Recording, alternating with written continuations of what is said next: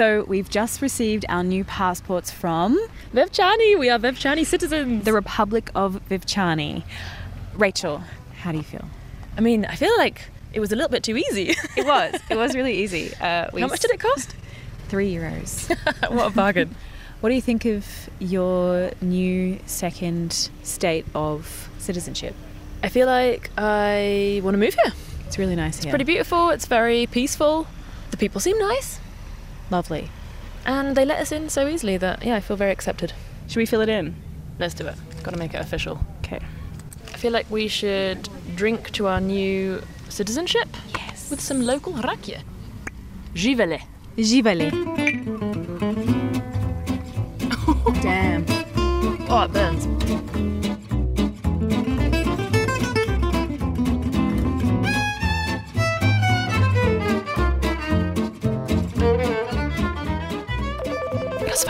Chinese whispers. Telefono senza filo. Sbocci di telefono. Russian scam. Don't drink the milk. Hey, I'm Rachel Stewart, and this is Don't Drink the Milk, the podcast where we take you to different corners of Europe, tracing the unexpected backstories of everyday things. Things you've probably never stopped to question before. Like that little booklet we carry around to prove who we are. Sometimes it opens doors. Sometimes it means the door gets shut in our face. So I'm British, but I've been living in Germany for 7 years. And just before I made the move in 2016, this happened. This means that the UK has voted to leave the European Union. That's definitely not how I reacted to the results. Luckily, Brexit didn't ruin my plans to move abroad. But it did make me question a few things about my passport and my identity. Did I feel more British or European? Should I try and get a German passport? And if I did, would I suddenly feel German? Our producer Charlie, who you just heard toasting a new citizenship with me, we'll explain that later, she's Australian. Her passport has a kangaroo on the front, no joke. And she's been digging into how and why the passport came to be in the first place. Because it didn't always exist, right? I've been taken through a back door behind the counter at a big old library, down several flights of stairs into the belly of an archive. Here, in rows upon rows of green shelves, the United Nations stores hundreds of books. But that's not what I'm here for. I've come to meet someone who works in the archives, Hermine de Bolt. And upstairs, she has something to show me. It's a blue document. We can see that it has a number. It's number 1131. We have the coat of arms and the name of the country. Uruguay. This little blue document is one of the first ever versions of the passports we know today. It's about 100 years old. So, actually not that old. Not so long, Hermine and I are not in Uruguay, though. We're sitting in a very high-ceilinged room at one of the old wooden desks on the top floor of the United Nations Library and Archives in Geneva, Switzerland. There's a reason this old passport lives here. Geneva used to be the home of the League of Nations, the predecessor of the United Nations. Around the time the League was founded in the early 20th century, a lot of things were going on that helped pave the way for the passport. Empires crumbled, new nation-states were born, people were no longer subjects of their rulers, but citizens of their nations. Plus, as things like air travel evolved, people were crossing borders way more often and way faster than before. Another big factor was war. Because before 1914, before the First World War, no passport was needed to travel from one country to another. But during the First World War, countries like Germany, France, the UK and Italy, they, perhaps unsurprisingly, started insisting that people from enemy countries needed official identification documents to enter their territories. Other so-called neutral states like Denmark, Spain and Switzerland, they were basically forced to follow suit. But when it came to the documents governments were handing out, everyone was kind of doing their own thing.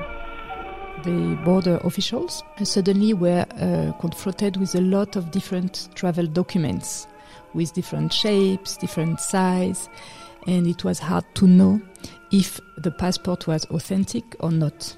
So they really needed to find a solution. And a solution they did find. The League of Nations gathered world leaders in 1920 in Paris at the succinctly named Conference on Passports, Custom Formalities and Through Tickets. And thusly, it was official. Passports everywhere should look a certain way and include the same kind of information. The shape of a booklet, measuring 15.5 centimeter for 10.5 centimeters, 32 pages. French has to be used in combination with another language, and the front cover of the document has to bear the country's name and the coat of arms. But then Hermine tells me something odd, something I wasn't expecting. Ironically, the solution many world leaders were looking for wasn't a compulsory permanent passport. The governments wanted to go back to the situation before the war. Yes, the idea was to abolish the passports. A lot of world leaders preferred things the way they were before, when people could move around freely without carrying around this little booklet. It was also super unpopular with the public and with the press. People thought passports undermined their freedom, invaded their privacy, and were kind of annoying. The New York Times, October 24th, 1926. The passport nuisance. Must passports be retained as a permanent feature of travel? The system in vogue since the war is cumbersome, vexatious, and a drag on free intercourse between nations. But it was too late to go back to this freedom of movement. They realized it was too hard. sometimes barriers are easier to build than they are to take down. League of Nations members couldn't agree on what a world without border controls and without the passport would look like, on how they would uphold national security if people were allowed to get around freely like they did before. And so the passport was here to stay. That's where the story began, but the passport has been on quite a journey since then. And so have we. Quite unexpectedly, the story took us to a law firm, a hair salon, and a flour mill in North Macedonia. If you're not familiar with it, it's a small country of around 2 million people nestled in the Balkan Peninsula just north of Greece. It sounds so random, but trust us, it ended up being a great backdrop for so many parts of this story. Stay tuned for the scandal. Yes, but first up, we wanted to know how the meaning of the passport has changed. What's its purpose, and what does it symbolise? I think it's who you are outside your own country more than what you are inside. It's just a paper that helps us to travel around, but that's all. It is my identity. It's something that I am proud to have, to show that I'm Irish, because I'm very proud to be Irish. Identity, not just in the ID sense, but in the who am I sense. One way to see the passport could be as a kind of membership card to a club. It can show that you have something in common with other members of the same club. Like a shared history, a shared culture, maybe a shared language. But sometimes national identity isn't so clear-cut, like when different rulers come and go or borders shift, which brings us to the first reason we ended up in North Macedonia. As far as I remember, I have at least one guest from Spain. Can I use you to help my point?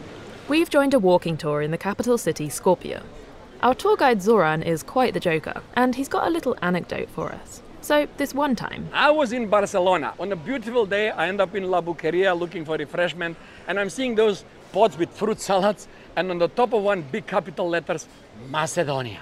In Spain, that's what they call this fruit salad, Macedonia.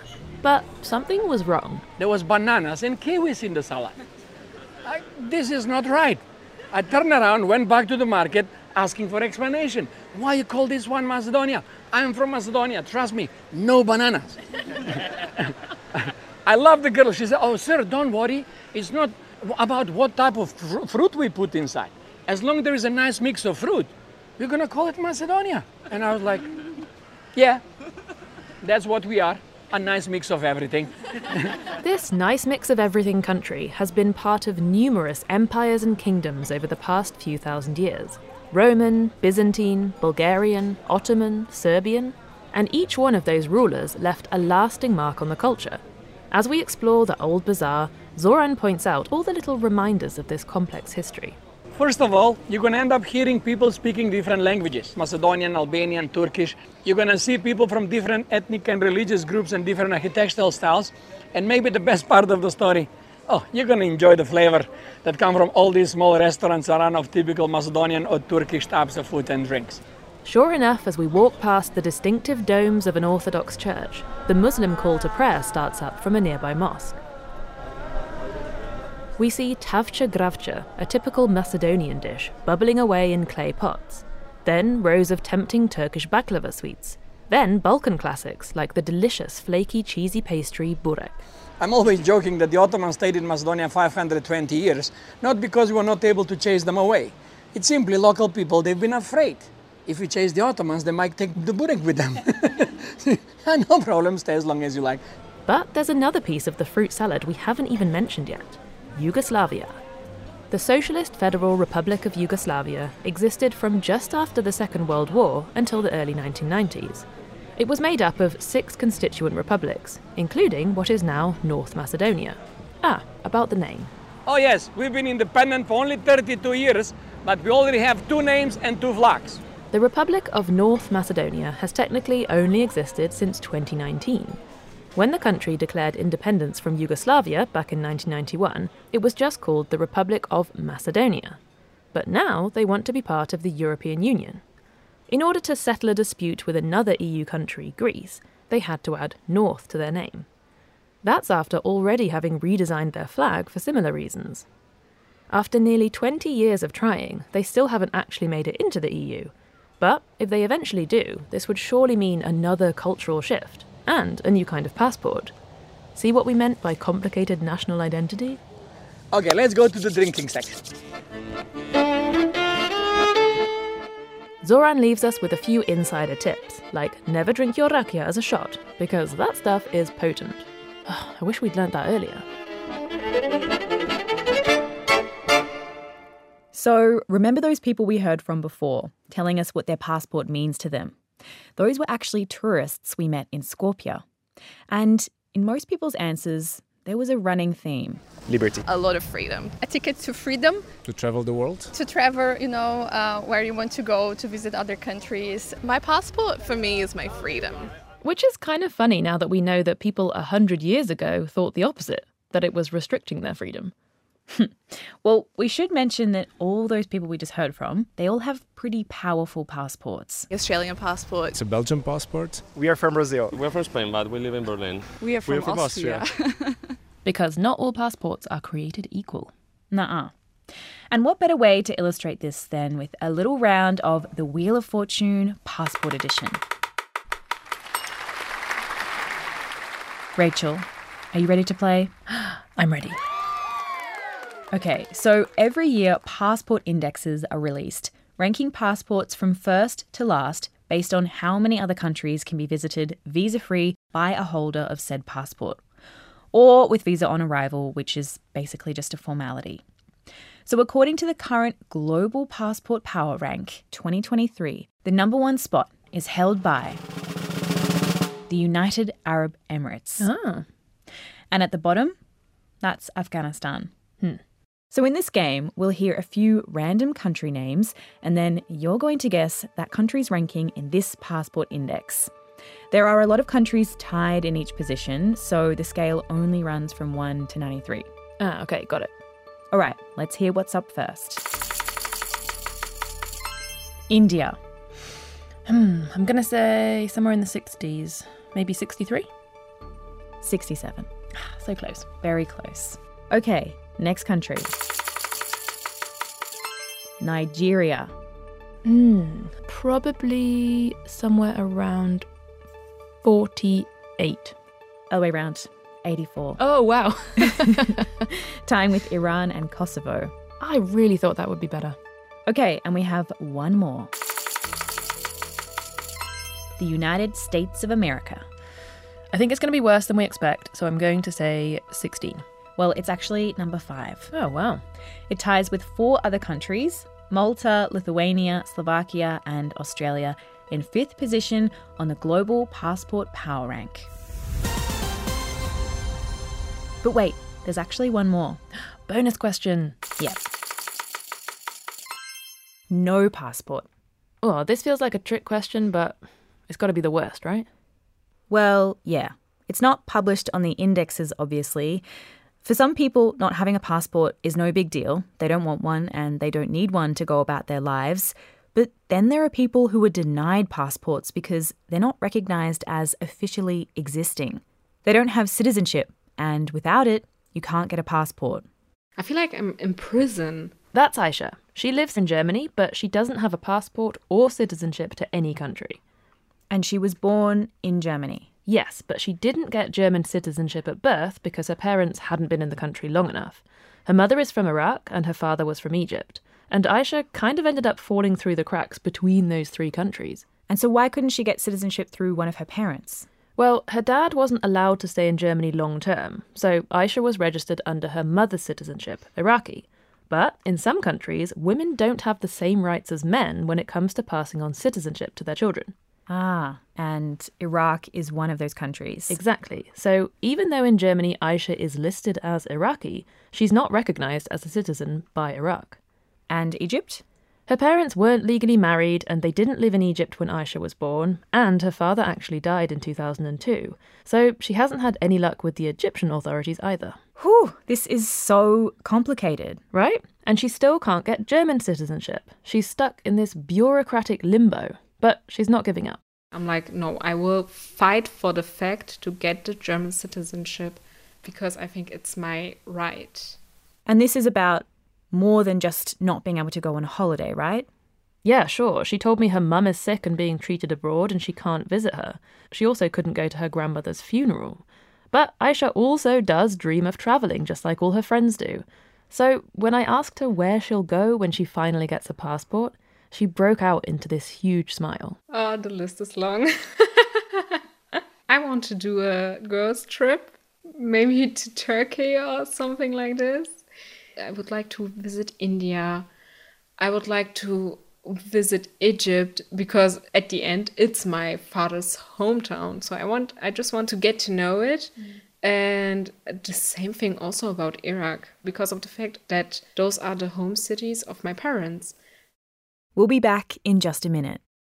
This is Without, a show about what happens when things we've taken for granted suddenly disappear.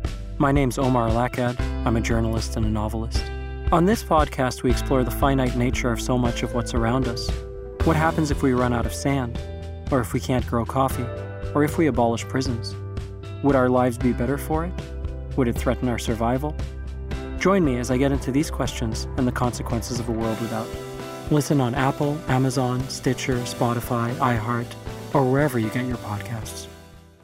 What about being without passports or citizenship? For a surprising number of people in the world, that's already a reality. They're stateless.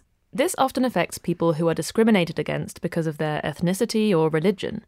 It can also be caused by changing national borders or contested nation-states, like Taiwan. Today, there are an estimated 10 million stateless people around the world. And back in North Macedonia, we met someone who knows exactly how hard it is to be in this situation. Welcome. Hi, thank you so much. Nice to meet you in person. Lovely to meet you. Yes, I'm Charlie. But don't worry, this story does end well. Because when we met Valentin, he'd just received his first ever official ID. I'm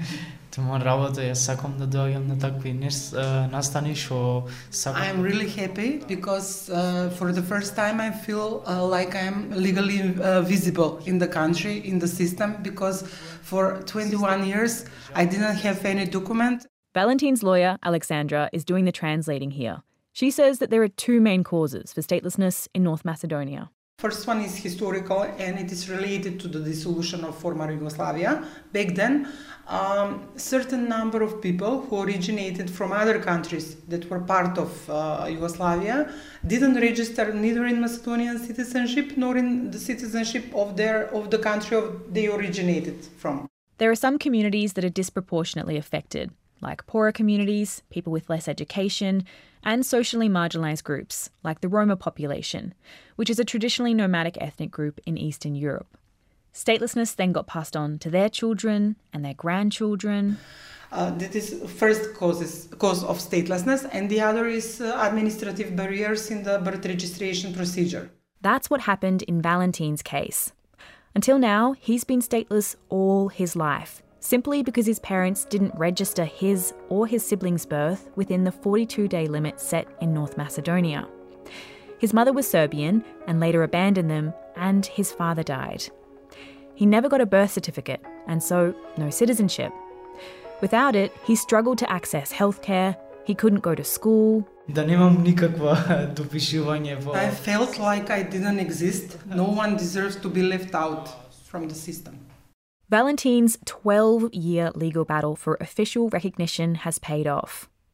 And in recent years, North Macedonia has taken some important legal steps to fix these issues, to try and make sure everyone gets citizenship.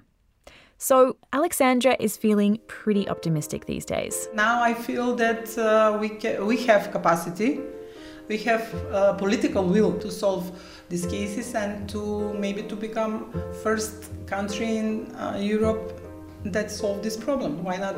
How do you say congratulations? Čestitki. Čestitki.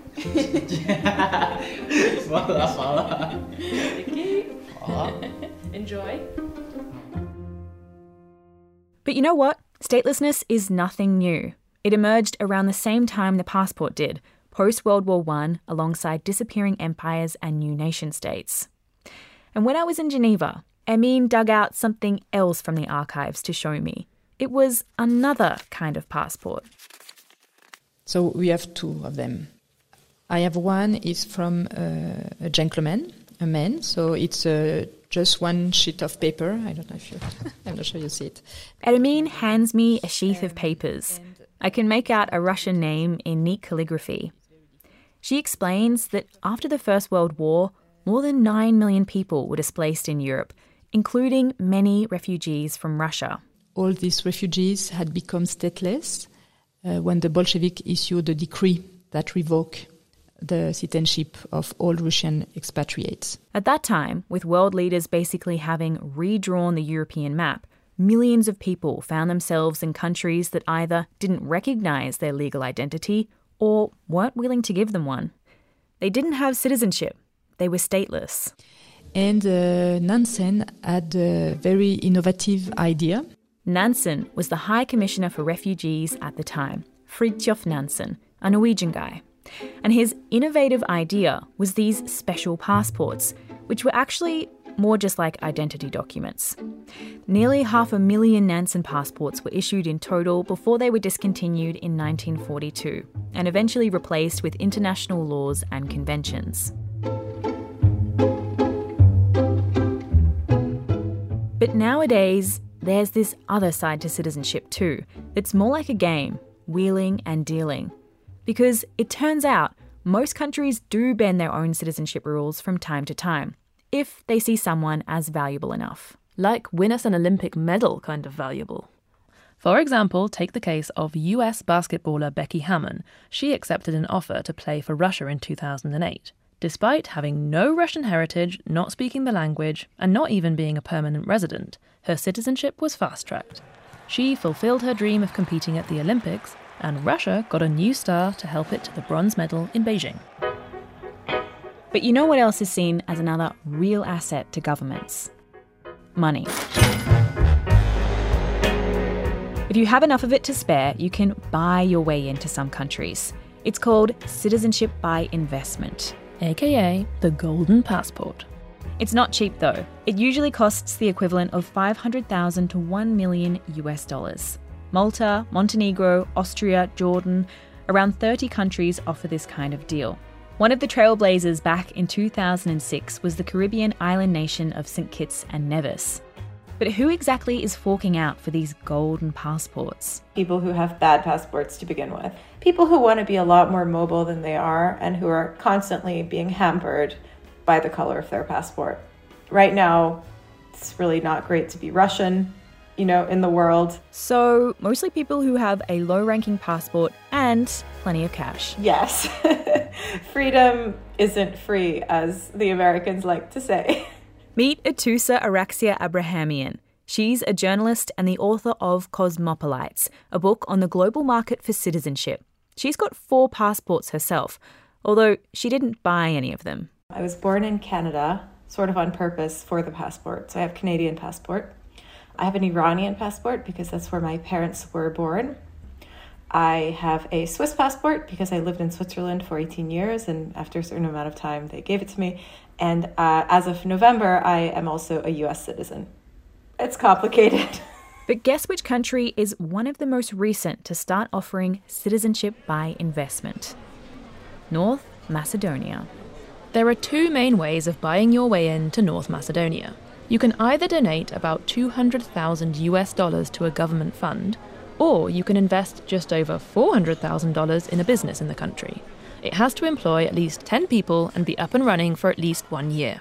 So the country gets something out of it, but what the investor gets out of it is not so clear. The North Macedonian passport doesn't really get you very far.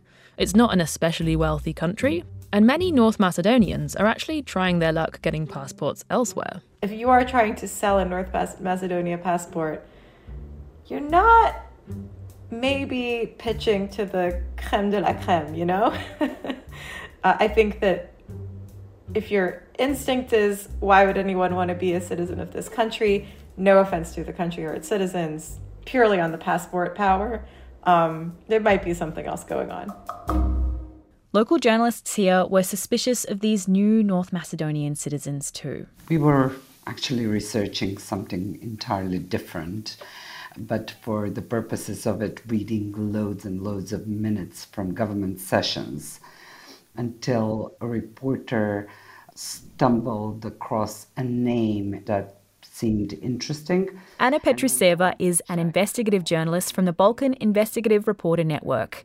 That interesting name she mentioned? It was, in fact, Ukrainian former politician who has fled the country on charges of corruption and who is also on the US sanctions list, or blacklist, if you will, for meddling in the US elections. Because this guy's an oligarch and a playboy, but he's also very much into equestrian sports. Ah, the old sports chestnut. Yep, this guy got in pretty much based on his horse riding skills. The journalist began to dig a bit deeper though. It inspired us to continue looking at who is being granted and on what grounds citizenship. While investigating people who've acquired North Macedonian passports by paying for them, the journalists came across more interesting names. We managed to find an example of a US citizen who had been working in the States, mostly in the casino business, but... In 2018, the controversial casino investor Sean Andre Scott founded a company in North Macedonia's capital, Skopje. Set up a hair salon, employed a bunch of people. Ah, yeah, the hair salon. Seeing as we came all the way to Skopje and stumbled across this strange story, we couldn't not go and see it for ourselves. Yep, there it is down there. Yeah, Charm Beauty Salon. Okay, so we're right in the centre of Skopje, down a little side street. It's really small. They have hair and makeup, depilation, massage and nails on offer. And someone is actually currently getting their hair cut, so it is in operation. Hi. Hi. Do you speak English? Yes. Okay. My name's Charlie. Okay. And we explain why we've barged into the salon. And she tells us that Scott has already moved on. No, I'm new here. I'm working here alone. Do you own the whole... Yes, yes. Oh, okay. Yes. And just you alone? Yes. Wow. So it seems the 10 jobs that were supposedly created didn't last long. I did actually really need a haircut, but at that moment her next customer arrives, so we leave them to it. Yeah, take care. Yeah, you too. Thank you. Anna confirms that 18 months after opening the salon, Scott left and withdrew some of his investment. Her and her team didn't find any evidence that he'd been involved in illegal activities. But what was peculiar that this person, before obtaining Macedonian passport, he obtained a Bulgarian passport and had various investments and dealings in Bulgaria as well, which also raises the question, why would anyone need that? And on one hand, you could hear explanations that it could be making it easier for them to deal in these countries. On the other hand, you could also hear explanations from experts that it would be also, say, useful if there are any kind of warrants or extradition requests, because different countries have different regulations in that matter. Citizenship by investment has been linked to some shady deals and shady people around the world. It's also not just wealthy individuals who've made the most of this option, but entire countries too. The UAE and the Comoro Islands were involved in a really weird passport scheme wherein the UAE bought passports in bulk from the Comoro Islands to document people in their country who are stateless, who UAE did not want to document with UAE passports. Atousa discovered that in 2008, the United Arab Emirates decided to deal with the issue of their own stateless population by buying them passports to another country. They bought around 50,000 passports to a tiny island nation off the coast of East Africa. The Comoros government did get in trouble for doing this, and their president from back then is actually now in jail. And the country never even saw most of the money promised for this scheme. It's still a mystery as to whose pockets those hundreds of millions of dollars went into. But as for the country that bought the passports... No, the UAE has faced absolutely no repercussions. Barely a peep from the humanitarian world. Human Rights Watch, I think, put out a statement, but no, absolutely nothing. The way Atousa sees it, the whole system of citizenship is outdated and unjust, and basically needs a shake-up. It's really a 20th century, even 19th, 20th century system, right? That was forged through massive wars and reacting to them. And I think it certainly seems like we need something new for the next century, but I'm not hopeful that we're going to come up with one. But this all boils down to the kind of same root cause, and that's that people are routinely discriminated against based on where they're coming from. You don't choose where you're born. You don't choose your nationality. You certainly don't choose your parents. And yet our whole architecture of the world is designed as if it is someone's fault that they're born in a certain place. And so if people are equal and free, we should start treating them like it. And I think a good place to start is passports and visa regimes and, making migration a little freer.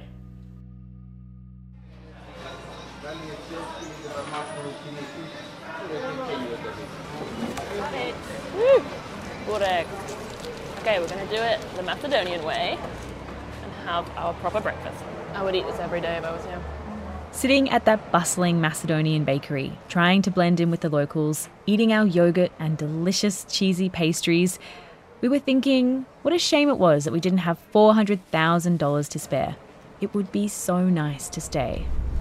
But there was one much more affordable way that we could get our hands on a passport.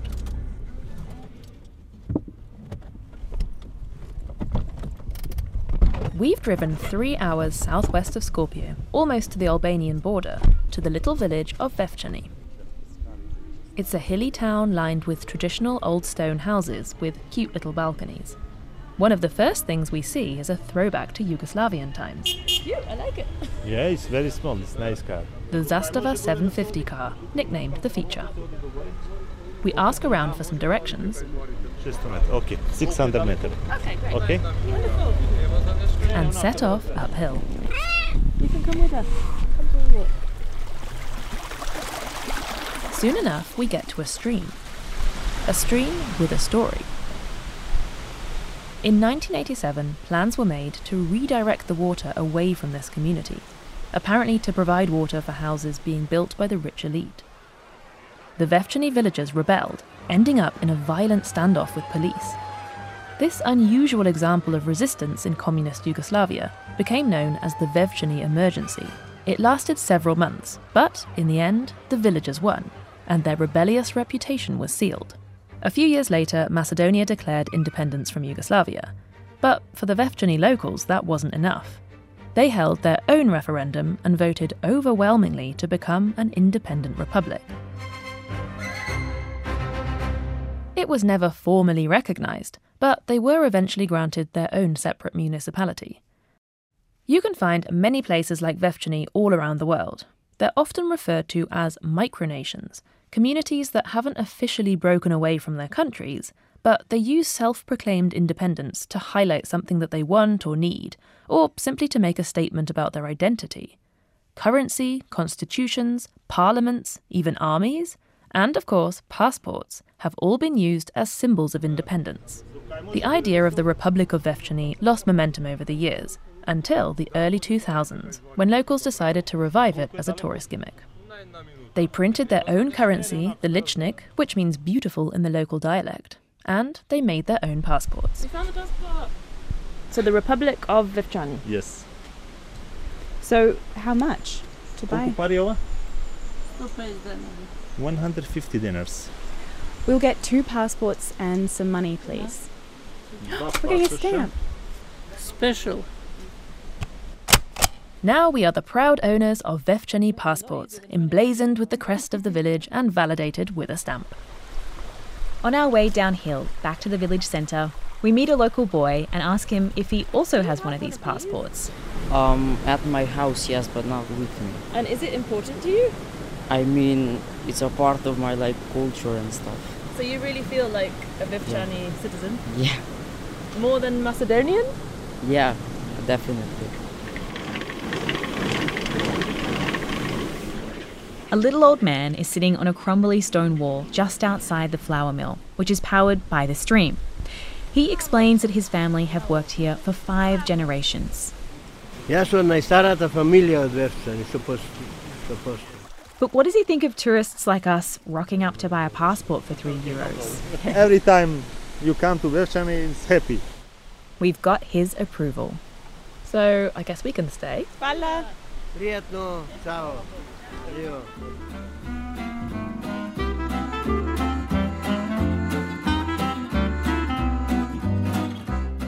This episode was written and produced by Charlie Shield and me, Rachel Stewart. It was edited by Sam Baker. Fact-checking was by Rainer Breuer and Katharina Apel, and Julia Rose dug into the archives for us. Sound design was by Nico Maas, final mix by Philipp Rabenstein, and additional help from Chris Cowler.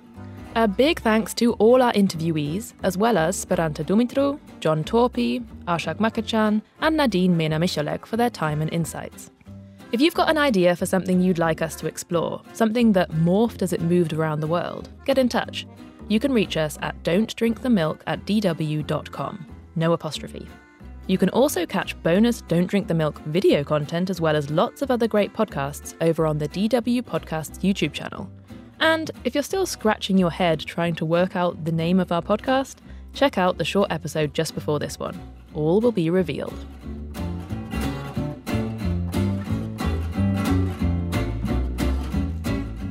We'll be back with a new episode in 2 weeks. Until then, here's another show you might like. A series of strange and violent deaths rocked Osage County, Oklahoma, a century ago. Sisters Rita, Minnie, Anna, and their mother Lizzie all left behind lucrative rights to the oil beneath Osage land, while lawman Tom White was horrified by the chilling plot he uncovered. Join me, Tim Harford, host of the Cautionary Tales podcast, for my new 2-parter on the Osage killings, the story behind the book and film Killers of the Flower Moon. Part 1 is available now wherever you get your podcasts.